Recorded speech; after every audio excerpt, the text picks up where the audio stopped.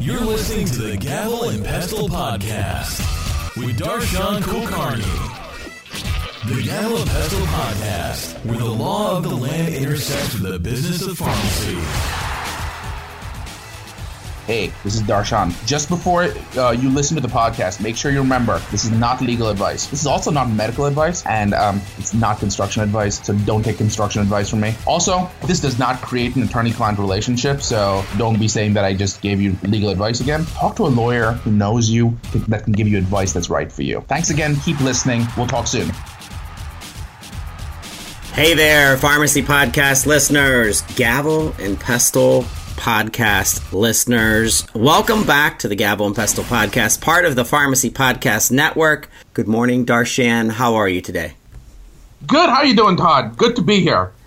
Great to hear your voice. You were venturing around the globe. We have to start out the show by just giving everybody an update of your experience out there as a world traveler. I ended up making two separate and distinct trips last year. My big one was I backpacked through Scandinavia, which was really, really fun. And then I spent a little bit of time in India for a cousin's wedding, which was rather fun as well. And as I was traveling, we had an interesting occurrence where Lufthansa decided the day I was traveling that all the pilots will go on strike. So I got an impromptu stopover in Frankfurt and decided to visit the cities, and that was great. Holy cow. I am guilty of not traveling all that much. I've traveled north and southbound. I've gone as north as Canada, obviously, and then as south as Haiti. But I don't seem to do very well going in the east and west direction, so I have to change that. I was not as much of a traveler till a few years ago. I started off my first one backpacking to the east coast of the world, where I did Japan, Korea, Vietnam, Laos, Cambodia, Singapore, Australia. Happened to give a talk in Germany, came back. Then I did another one where I backpacked through South America. And then Scandinavia was my third one. So who knows where the next trip is going to take me. That is so cool. I think it really widens our perspective of the world. And speaking of perspectives, there was an article by a publication called BioWorld. And this was just in the beginning of 2017. And it was titled Off-Label Use, the Fine Line Between Illegal Promotion and Useful Information. And we're talking to pharmacists out there, obviously, who know and roll their eyes as they hear this, because they experience this every day when they're reviewing medication therapy management-like interactions with their patients, and the risks and the dangers that they know as medication specialists of what's out there for the consumer to pull off the shelf and do things to really heal thyself, per se, using Dr. Google and not really understanding that there's some dangers. So you gave us a cliffhanger in the last Gavel and Pestle podcast about transformations of laws and different things happening in our pharmaceutical industry. So we have to start out with that. Off-label use, the fine line between illegal promotion and useful information. I'd love to hear your thoughts, Darshan. So here's the interesting thing, Todd. Here's what's been the status quo. You come up with a brilliant idea. You go to the FDA. You tell them, I have this brilliant idea. Can I start using this product on patients? FDA will say, fine, we'll let you do that. We want you to, however, prove to us that your drug has two characteristics and does not have two characteristics. It is safe and efficacious, and it is not adulterated and misbranded. Now, every pharmacist who's been through pharmacy school has heard those terms. But what do those terms mean? I could probably write books on each one of those. However, the fact is that those terms are very, very broadly interpreted. The key piece to remember is that when you're dealing with advertising, and when you're dealing with marketing, you've got to make sure that what you talk about, and we're talking about as of January 2017. Make that early February 2017. And the reason I say that is because everything's about to change. And that really comes from like a Doctor Who episode, by the way. Or technically a Jack Harkness episode. And this is exposing the nerd in me. But essentially, but here's really what it comes down to. What you're supposed to do is you're supposed to prove to the FDA everything works the way it's supposed to. Everything's supposed to be completely on point. You've got the evidence to show that what they said is what actually happens. And when you do that, the FDA basically negotiates with you and gives you a package insert. When they give you that package insert, that is your Bible. So there's a lot of negotiation that happens between pharmaceutical companies and the FDA. And that negotiation decides what's going to be on your package insert. And all those ads that are on TV, on radio, those internet ads you see on the internet, they all have to mirror the package insert in that they have to give you the risks and the benefits. They have to be fair and balanced. They have to make sure that they don't overemphasize anything, underemphasize anything.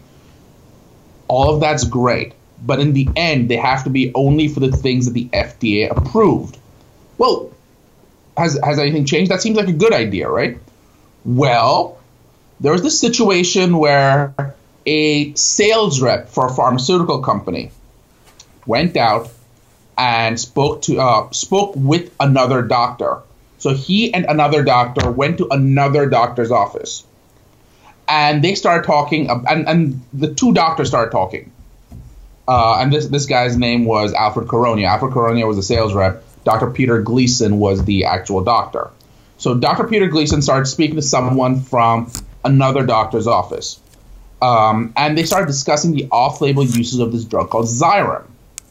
And that sounds fine. It's two doctors having conversations with each other. That happens every single day, right? So since it happens every single day, the two doctors thought that they were exchanging good information. Well, turns out that's not quite true. The one doctor, the doctor that Dr. Peter Gleason was talking to, happened to be a Department of Justice plant. And he was listening in, a Department of Justice was listening in, and they sued Dr. Peter Gleason, they sued Alfred Coronia, they sued Orphan Medical, which was the company that Alfred Coronia worked for, and they said, not that the information you gave to the DOJ plant was wrong, not that the information was incorrect, not that it was false, but the fact that we had not approved that information. Since we had not approved that information, well, we're not going to let you talk about it. And you talking about it is illegal. Here's what happened then. Dr. Peter Gleason lost his license. Dr. Peter Gleason was not able to talk about it. Dr. Peter Gleason then died. And then I believe it was the state of Florida that went after his license again after he died. Jeez. Yeah, that was not pretty. And the funny thing was, it wasn't for things that he said that were incorrect. It was that the FDA had not approved it. On the other hand, Orphan Medical, they settled. They said, you know what? My bad. We shouldn't have let them talk about it. We'll try to fix that. On the other hand, and here's the interesting part, Alfred Coronia said, I'm going to fight this. And he got a relatively new attorney, and they went to the Second Circuit, the courts, and they started fighting, and they won. The FDA was told that, well, did what they say, was anything that they said false? Well, it turns out that by the time Alfred Coronia's case came about, the FDA had approved the product for the use that Dr. Peter Gleason was talking about. The FDA was okay with that information. So obviously it wasn't false or misleading. So the FDA did not have that as a claim that they could make. So the courts basically didn't allow the FDA to essentially stop pharmaceutical companies from giving truthful information. The standard is it's got to be truthful and not misleading. And that was just one case. And the FDA took a position where, well, that was just a unique case. That it doesn't mean anything. Then you had another case called the Amarin case. And it was a slightly different set of facts, but in that as well, you had a situation where a company wanted to give out truthful information, and the FDA said, no, we won't let you. It was a fish oil, supplements that you can literally pick off the shelves. And the company said exactly that. I can literally go to the shelf, pick up nutraceuticals that have those contents in there. You allow nutraceuticals to make those claims that we want to make. You'll allow products that were approved before I was approved to make those claims. You simply won't allow me to make them. And that seems unfair. And the courts agreed. So you're reaching, and then there were 2 or 3 other cases that happened back to back to back. So this pillar in the FDA, which said only the package insert decides what you can and cannot say, well, that turns out is not going to remain the standard forever, because the courts have consistently come out and said, we will only allow conversations, we will allow conversations that are truthful and not misleading. And you, FDA, have to abide by that standard. And the FDA fought it, and now there's at least one product, the Amarin product, the drug's called Vascepa, where they are advertising off-label.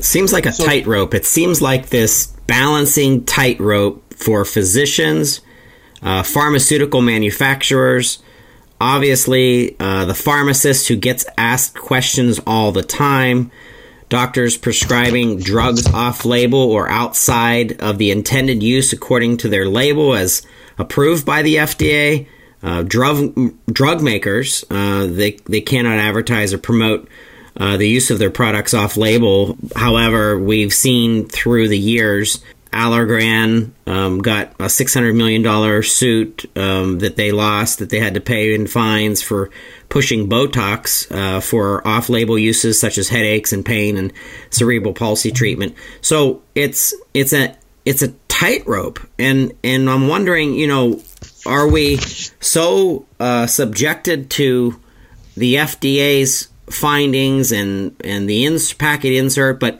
you would think that some of that information, as well as drug-drug interactions, would change things that a medical professional, a licensed pharmacist, a licensed doctor really need to collaborate in many specific situations per patient, almost like a customized medication scenario, that you can't just pull the packet insert out and expect to have everything. I think that's good directions. It's like if you want to use a piece of machinery and you pull out the so-called packet insert, which is the directions of how to use this piece of machinery, you put it into the hands of a professional that's been in the industry for 20 years that knows exactly how to construct that road or construct that building, and they look at the directions and they say, okay, it's technically okay of how they're asking me to use this tool, but I know in the real world, based on the temperature and the age of the steel and the rivets, that I need to build this building just slightly different, that might be a little bit different from what I'm using the directions in the so-called quote-unquote packet insert. So I think we can't handcuff physicians and pharmacists to everything, but I completely see how the FDA is saying, hey, you can't just prescribe this drug for something that it wasn't intended for, even though you're finding that, in fact, it does work for it. So, Darshan, what a tightrope. So it gets even weirder. So here's the weird part of this whole thing. The FDA technically has no jurisdiction on physicians, has no jurisdiction on physicians, really. So the prescribing of a product off-label is completely legal. A doctor talking to another doctor typically is completely legal, even if it's off-label. It's only a pharmaceutical company talking about the drug. And therefore, if a doctor learns about an off-label use from a pharmaceutical company, it's considered to be, quote-unquote, fruit of the forbidden tree. And since it's considered to be fruit of the forbidden tree, Therefore, what we're going to do is we're going to start finding everything that comes out of that fruit. And because of that, you mentioned the $600 million fines. You had GSK that paid $2.1 billion. You had Pfizer, I think GSK was $3 billion. Pfizer was $2.1 billion. I think another one was like another $1 billion. Right. Over, I think, the last 5 years, pharmaceutical companies for off-label marketing paid about $25 billion in fines. It's nuts. Yeah, Pfizer, $2.3 billion for the promotion of a pain drug called, I think it was Bextra. And for they were using it for dosing, supposedly exceeding what the FDA had approved. And Eli Lilly, goodness gracious, $1.4 billion. The promotion of its schizophrenia bipolar drug Zyprexa for using, including treatment for elderly patients with sleep disorders and dementia. So, wow, I mean, it's a world that needs to have the safety regulations for the public, obviously. But the collaboration between pharma and physicians and pharma and pharmacists, I think we need to come up with a mousetrap per se, or a mechanism, or an engine per se that gives out this information right from the researchers at the pharma community. But I think they should be licensed physicians or researchers and have credentials to be able to go to some kind of seminar or go to some kind of continuing education environment to be able to update. So let's talk a little bit about that as well, Todd. Good point. Good ideas. So let's talk a lot about that. So number one, the first piece to look at is in these settings. As clinicians, I can tell you, I don't actually know in the vast majority of cases what the actual FDA-approved use of a product is. I can tell you what databases like Lexicomp or UpToDate or any of those say, but I can't remember the last time I've opened up a PDR and looked in and seen what the FDA actually approved the product for. In most cases, what you'll end up doing is you'll end up saying, here's some information that suggests that this product can be used for alternative uses. So that's number one. So in a true blue clinical environment, that's how practice works. You have a patient who needs help. You figure out what things have worked in the past, and you use them. The FDA has a much higher standard that they expect. So that was the first piece. And your idea was completely valid about how do these people need to be able to interact. So here is this other weird thing that's happened and has been okay till today, which is you have what are called medical affairs professionals who work in the pharmaceutical industry. These are clinicians of some kind. Most typically, they're PharmDs, they're MDs, and they're PhDs. You typically have these people have terminal doctorates. That's not to say that there aren't RNs. That's not to say that there aren't NPs. That's not to say that there aren't dietitians. That's not to say that there aren't PAs. But these are the most common types of medical affairs professionals. And these medical affairs professionals are allowed to engage in exactly the way you're talking about. They're allowed to educate physicians and pharmacists with off-label information as long as the physician and pharmacist asking for the information and not the pharmaceutical company trying to give it. And it's this fiction that, and when I say this fiction, it's this way that the FDA and everyone sort of behaves, which is if you're being responsive, it's scientific discussion, and the FDA has no authority over scientific discussion, but if it's marketing, the FDA suddenly gets authority. So a sales rep has never been allowed to talk off-label because they're engaging in advertising, but the people who are engaged in scientific discussion can do it all day long. So is this an MSL? That's an MSL, okay. Correct. Yeah, we just did a program with Dr. Aaron Albert on MSLs, and boy, it's kind of all coming full circle. It's amazing when our podcast network starts to overlap like this. It's really fitting together nicely, and the lights go off in my head because I didn't realize, per se, that that's actually how that MSL plays into all of this, which is telling me that position is going to become much more relative and important moving forward in this craziness. So that's one of the big questions, actually, that you'll end up asking. So what happens to an MSL whose core role is to educate physicians and pharmacists about off-label uses? I totally recognize that there are a million other things that they do, but education is a core piece. But what happens if a sales rep can educate as well about off-label uses? Does that take away from their role, or does it enhance it? Are they now looked at people who have information and can discuss it in a very meaningful way, or are they looked at as people who are basically sales reps with advanced degrees? Wow.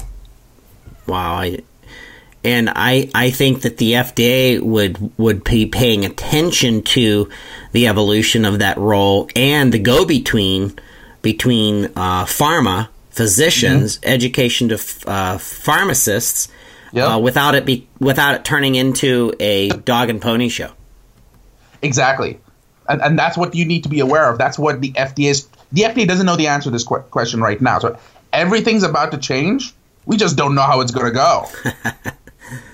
So podcast listeners, Gavel and Pestle podcast listeners, just keep holding on to that cliff, because we're all dangling here waiting for the outcome. Yeah. So when those sales reps come to you in the pharmacy and say, let me tell you about my drug, you want to start finding out, are they talking about the on-label uses? Are they talking about the uses the FDA has approved? Or is it an off-label use? Is it something that they're going hint, hint, nod, nod? Or now they may not even have to do the hint, hint, nod, nod. Now it may actually be a straight up, well, here are some alternative uses that the FDA has never allowed us to talk about before. Right. Well, Darshan, thanks so much for the information on this. It's fascinating for me. Off-label use, that fine line between illegal promotion and useful information. What's next on the Gavel and Pestle podcast? What other ideas do you have coming down the pike? Well, I don't know. Maybe we should talk about something like jail. Where everybody could end up if we don't dot our I's and pay attention to the regulations at hand, huh? Exactly. And that's happening right now in a seminal case. And I want to talk a little bit about this because, we don't scare our audience quickly enough. So let's do that a little bit next time around. Okay. I agree. Thank you so much, Darshan. Darshan Kulkarni, Conform Law. Give out your contact information just in case someone wants to reach out to you. So come talk to me on Twitter at FDA Lawyers. Come talk to me at Conform Law. Just go to conformlaw.com or kulkarnilawfirm.com and come talk to me. I'd love to talk to you, tell you more about what I do, tell you more about how we can solve the problem you're facing right now. It'll all be in the show notes. Thank you so much for listening to the Gavel and Pestle podcast with your host, Darshan Kulkarni.